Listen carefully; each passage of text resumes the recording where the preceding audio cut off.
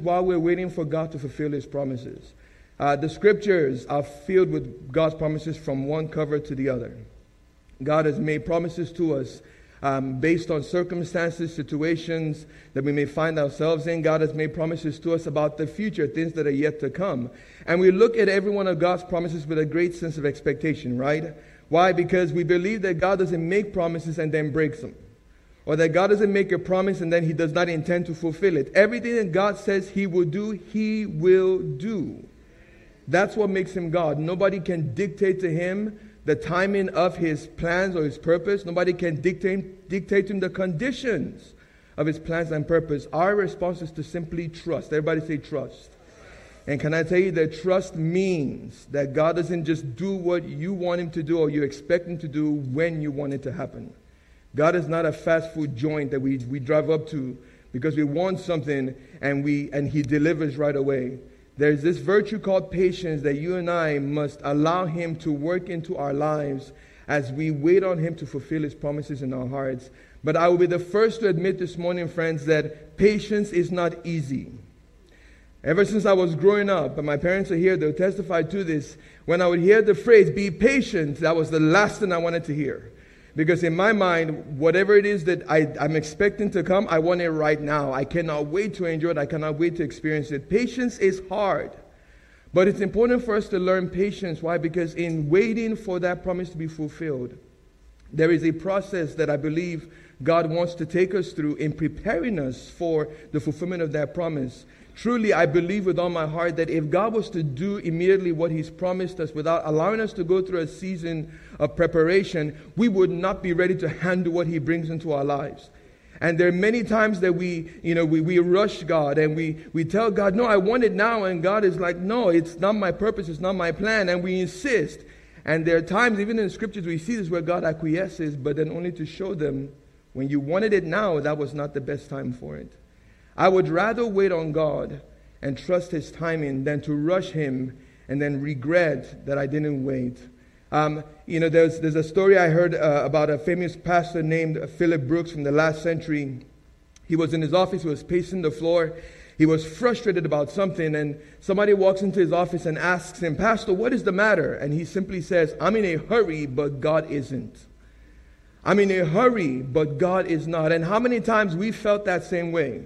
Where we know something that God has promised us. We're expecting something that we know is part of His will and purpose for our lives. But in our minds, we want it now, but God is delaying. Again, we're talking about the importance of patience and waiting on the Lord to fulfill His promise in our lives. As I said earlier, all of us relate to the sense of impatience that arises when God's promises are not being fulfilled as quickly as we want. I mean, we do that with human beings, right? We get antsy, we get frustrated when they don't do what they're supposed to do, when we expect them to do it. And in the same way, sometimes we approach God with that same mentality. God, why not now? God, what's the delay? God, what's going on? God, do you not care? God, do you not see what I'm going through? And all the while, the Father is saying, just wait, just wait, just wait. In the story we're going to look at this morning, we see the Israelites on their journey from Egypt to the Promised Land. Now, of course, historians will tell you that this was not a journey that should have taken 40 years, and yet that's exactly what it took. Why? Because there were some things that God needed to do in the hearts of the people. Of course, their constant rebellion and constant demanding of God to work according to their timeline caused them to have to face judgment after judgment after judgment on the way to the Promised Land. But in the story we're going to read this morning, we're going to see the scripture described the Israelites arriving at a place called Kadesh. Kadesh was about roughly 11 miles from Mount Sinai, where Moses first received instruction from the Lord to go to Egypt and deliver the people. And when Moses brought them back, this was the very same mountain that Moses led the people of Israel to, where they had an encounter with God. And the scripture says that when they proceeded from that point, they came to a place called Kadesh. And it is at Kadesh that Moses' big sister, Miriam, passed away. And it is at that location she was buried. And when the people of Israel settled in that location for a temporary period of time, one of the most important things they discovered was a lack of water. There was no water around. Now imagine when you're having to take care of yourself and maybe 2 or 3 other people, and you're trying to figure out, how am I going to get them something to drink? Now factor that over multiple millions, where you have to address a need for 2.5 million people roughly. And the scripture says there was no water around for people to drink. And so naturally, as they've always done, as they typically done in the past, they began to cry out to Moses. They began to say, Moses, you brought us out of Egypt so we can come over here and die. You brought us here to suffer. You brought us here to be tormented. And they began taking out their frustration on Moses and Aaron, accusing these men and essentially accusing God of causing their pain. How many times when you and I are waiting for God to fulfill His promise, and it's not coming as quickly as we wanted to, or it's not coming the way we expected to, and subconsciously we're saying, God, you don't know what you're doing. Or we're saying, God, why are you allowing this to happen to me? At the Branch Forest campus a few weeks ago, I taught on the story of Abraham and Sarai. And one of the things that Sarai noted, she said this to her husband in coming to him with the suggestion about offering her maidservant to him to become the father, the mother of his children. She said, God has not allowed me to get pregnant. In Sarai's mind, because the fulfillment of God's promise did not come at the time she expected to, her mentality was to think, God is not looking on me with favor. And so how many times subconsciously we do that ourselves, where things are not happening the way we want them to, and we begin to say, God, do you not love me? God, do you not care about me? God, do you want me to suffer? This is what the people of Israel started to do. And so the scripture says in response, Moses and Aaron went to the Lord and they sought His direction. And so I want us to read beginning in verse 8 of Numbers chapter 20. And we're going to read from verse 8 to verse 13. The scriptures tell us God's instruction to Moses was, take the staff and you and your brother Aaron assemble the congregation and speak. Everybody say speak. Speak to the rock before their eyes that it shall yield its water. And so you shall bring water for them out of the rock and have the congregation and their livestock drink. And so Moses took the staff from before the Lord just as he had commanded him. And Moses and Aaron summoned the assembly in front of the rock. And he said to them, listen now, you rebels. Shall we? It's a flag, red flag. Shall we bring water for you out of this rock? Verse 11. Then Moses raised his hand and he struck. Everybody say struck. He struck the rock twice with his staff, and water came out abundantly, and the congregation and their livestock drank. But the Lord said to Moses and Aaron, since you did not trust in me to treat me as holy in the sight of the sons of Israel, for this reason you shall not bring this assembly into the land which I have given them. Those were called the waters of Meribah because the sons of Israel argued with the Lord and He proved Himself holy among them. Now, of course, you read this scenario, and I'll tell you this, the first time, early in my walk with the Lord, when I began to read this story, I thought to myself, God, the punishment does not fit the crime. I mean, this is your servant. This is Moses. This is not some regular old person. This is Moses. And just because he struck the rock rather than speak to the rock, you're saying he's not going to enter the promised land? God, that is not fair. At least that's my thinking. And in a lot of ways, we can see that story, read the story, and think the same way. That, wow, God is harsh. But I think it's important for us to realize something, that there's a bigger issue that God was addressing in doing what He did. And now, how many of you have heard this phrase before? Missing the forest for the trees. Raise your hand. What that phrase means is that you are so focused on something minute that you miss the bigger picture of what's more important.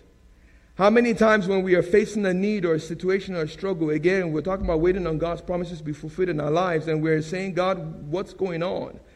And we see the promise not fulfilled the way we expect it to or the way we think it should. And we're saying, God, what's the deal in my life? And we look at this scenario with Moses and we're saying, God, why would you do what you did? What's the big deal with the fact that Moses struck the rock? After all, he struck the rock and you allowed water to come out. It'd be a different story if Moses struck the rock once and nothing happened. And people are looking at him like, is something supposed to happen? And Moses strikes it again and nothing happens. And no, I wasn't supposed to strike it. I was supposed to speak it. No, he struck the rock twice and Scripture says water came out. So in spite of his disobedience, God still provided the need of the people. But God wasn't going to forget what Moses did. Because what Moses did was he lost sight of the forest and he focused on the tree. What is this tree? He got frustrated. Everybody say frustrated. He got frustrated with the people. Yeah, he loved these people. He was committed to them and committed to God's purpose for their lives, but he got tired of their constant nagging and their complaining and constantly turning against the Lord every time something went wrong in their lives. And the scripture says that Moses took his frustration out on the people, and in doing so, he focused on a tree when God said, my bigger purpose is larger than that. And what is God's purpose? It is his glory. God wanted the people of Israel to come to an awareness of his glory. When Moses did what he did, he caused the people of Israel to lose sight of the greater purpose that God had in providing that water.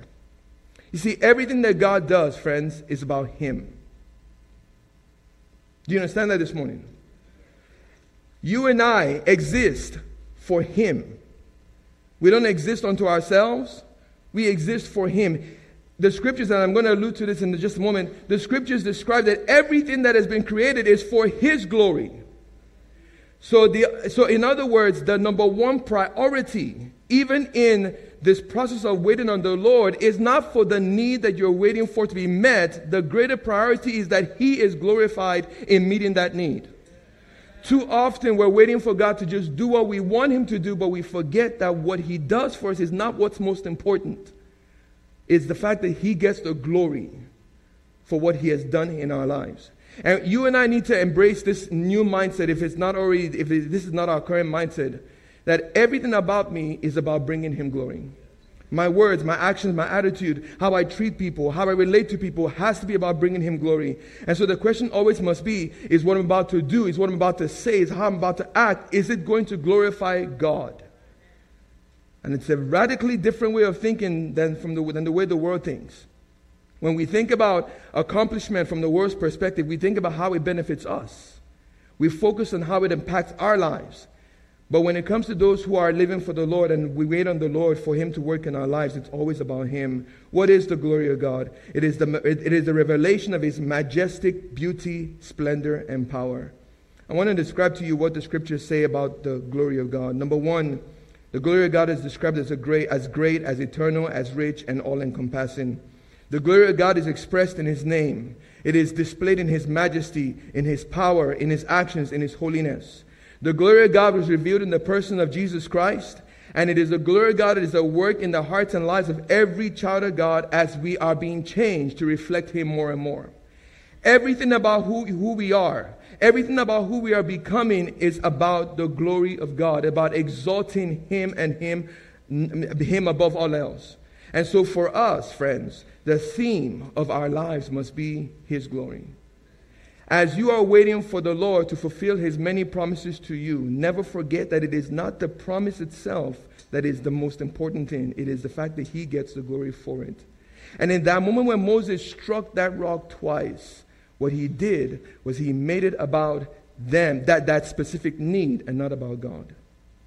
And it's something that we must be very, very careful about, not to allow our frustration with God's process distract us from his ultimate purpose of glorifying himself in our lives. And how do we do that? How do we see this play out in Moses and Aaron's story? There are three things I want to share with you this morning that they did that I think it's important for us to take stock of. Number one, in striking that rock twice, this is what Aaron and Moses did. They took credit for something that should have been attributed to God. Notice the statement he asked, shall we? And it's not that Moses, believed that that the power came from himself. But again, in that moment of frustration, he was focused on self. He took credit for something that should have been attributed to God. How many times in our own lives God has done something for us, and when we had an opportunity to testify to the goodness and faithfulness of God at work in our lives, we took credit for it. That promotion, I got it. I earned it. I deserve it. That accomplishment, it's mine to take glory for. Where what we're supposed to give God credit for, we keep for ourselves. And it's something that all of us struggle with. And it's something that we all must be mindful of. The Bible says every good and perfect gift comes from who? We know this. And yet subconsciously, human nature wants to take credit for what we should be attributing to God. That's what Moses and Aaron did. And God took that seriously. Why? Because it was taken away from his glory. Emphasis on his glory. I want to share with you what Isaiah 42 verse 8 writes. And I'm reading from the New English Translation. It says, God says, I am the Lord. That is my name. I will not share. Everybody say share. God says, I will not share my glory with anyone else, or the praise that is due me with idols. So God says that there's a credit that we are meant to give to him, that belongs to him, that he will not share. Now, we can't look at God and say, well, God, that's not right. You should be able to share. No. We are not God. We will never be at his level. And so to claim a right to what belongs to him is not ours to dictate.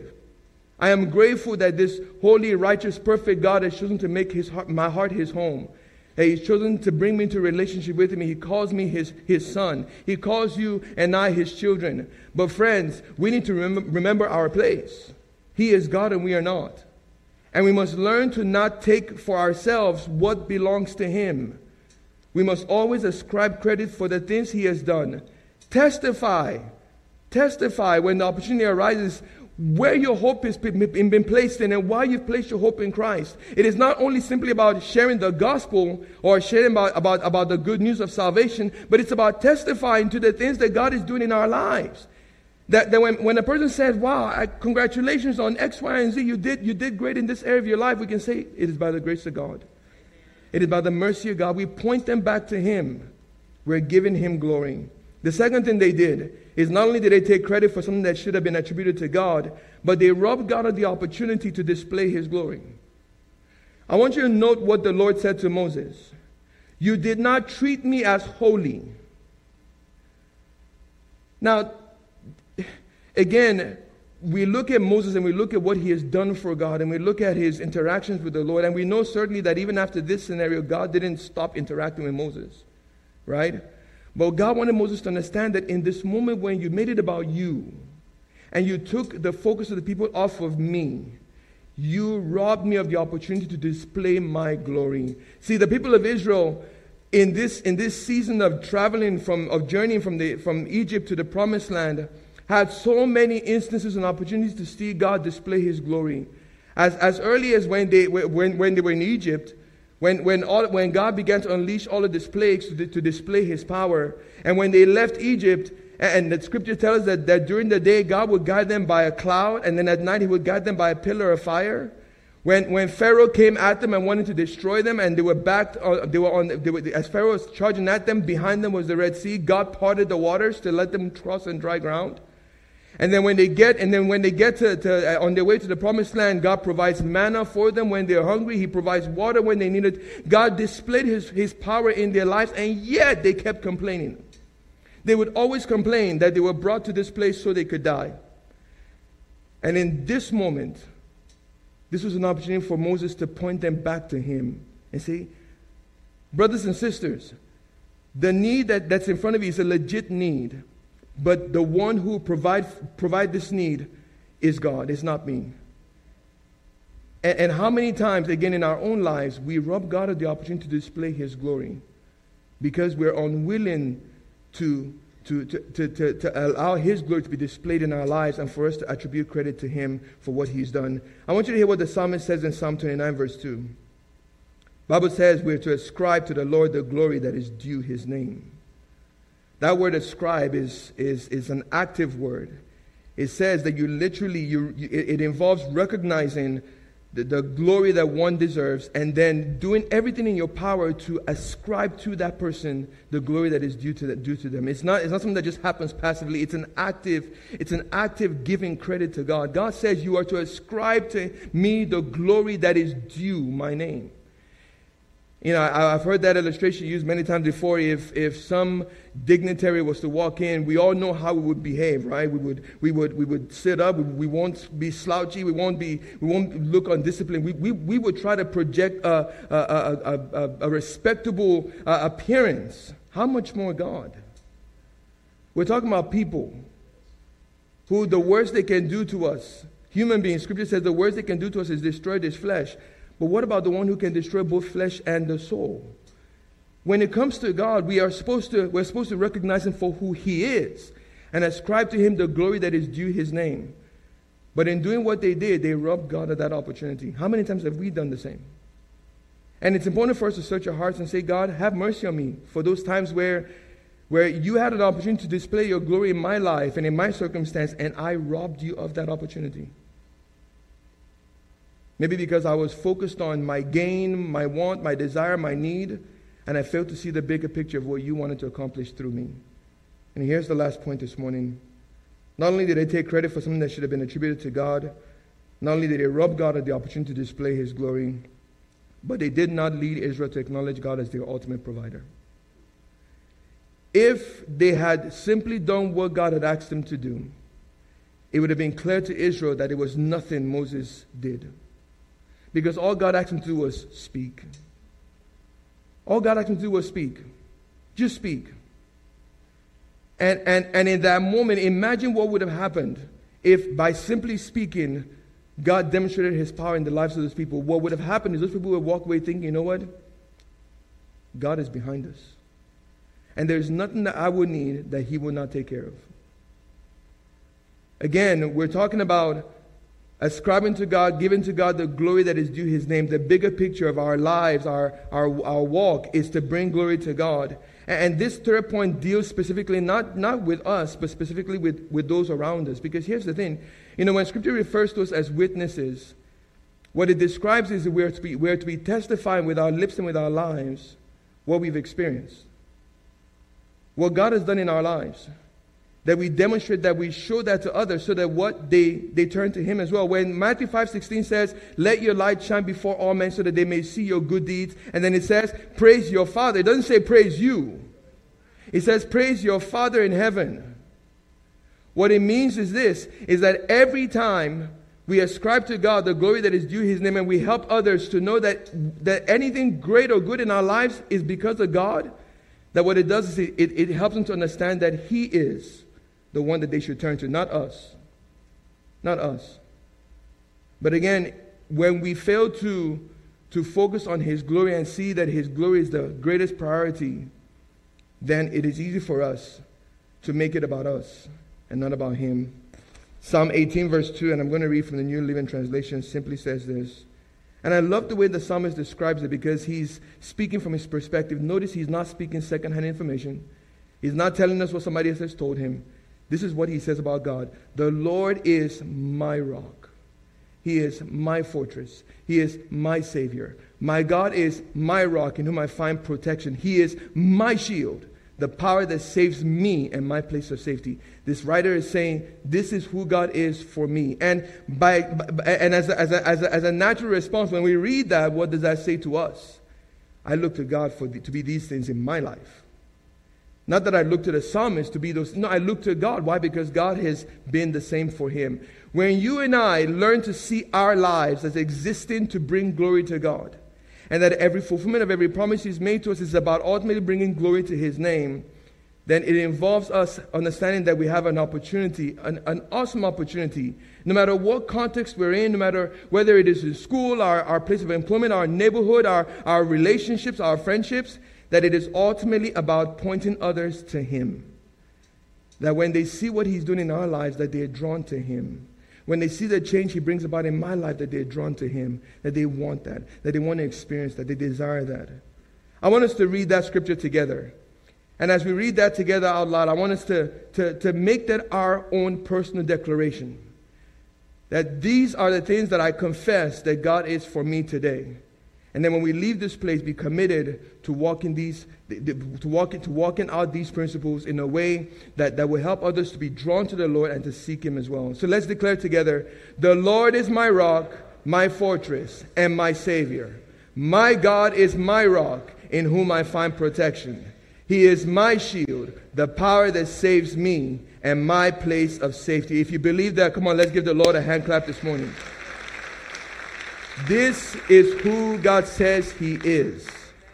And this is what God says he wants to do in our lives. And so when you look at what happened with Moses and Aaron, you realize why it was such a big deal to God. Why it was so important to God that they not do what they had done. And I'm grateful, again, thank God for grace, that God doesn't define us by the mistakes we make. Again, not to justify what we should not do. But I'm so grateful that God didn't turn to these men and say, you know what, I'm done with you. I can't, you're no good to me anymore. Thank God for that. Thank God that God extended grace to them. And in the same way, God extends grace to you and I. Why? Because we don't always get it right. We don't always get it right. But I would encourage you with this very simple thought. As you wait on God, as you walk with Him daily, as you trust Him, as you follow His lead in your life, never lose sight of the fact that the most important thing about what He does in you is not simply that you gain whatever it is you're expecting from Him, but it's that He gets the glory at the end. In fact, I honestly believe that this is an important litmus test in determining whether what we are pursuing is what God wants, or whether it's not what He wants. Because here's the thing, if what we are pursuing is not going to bring God glory, then we ought not pursue that. If what we're pursuing will not honor God, then we ought not pursue it. There are too many believers who we are wanting things that God says He does not want for us. All because the world has presented to us and the world presents it as desirable. If it does not honor God, if it does not bring glory to God, friend, then maybe you do not want that. And we must be willing to make that very important call. Because again, glorifying God is our greatest priority.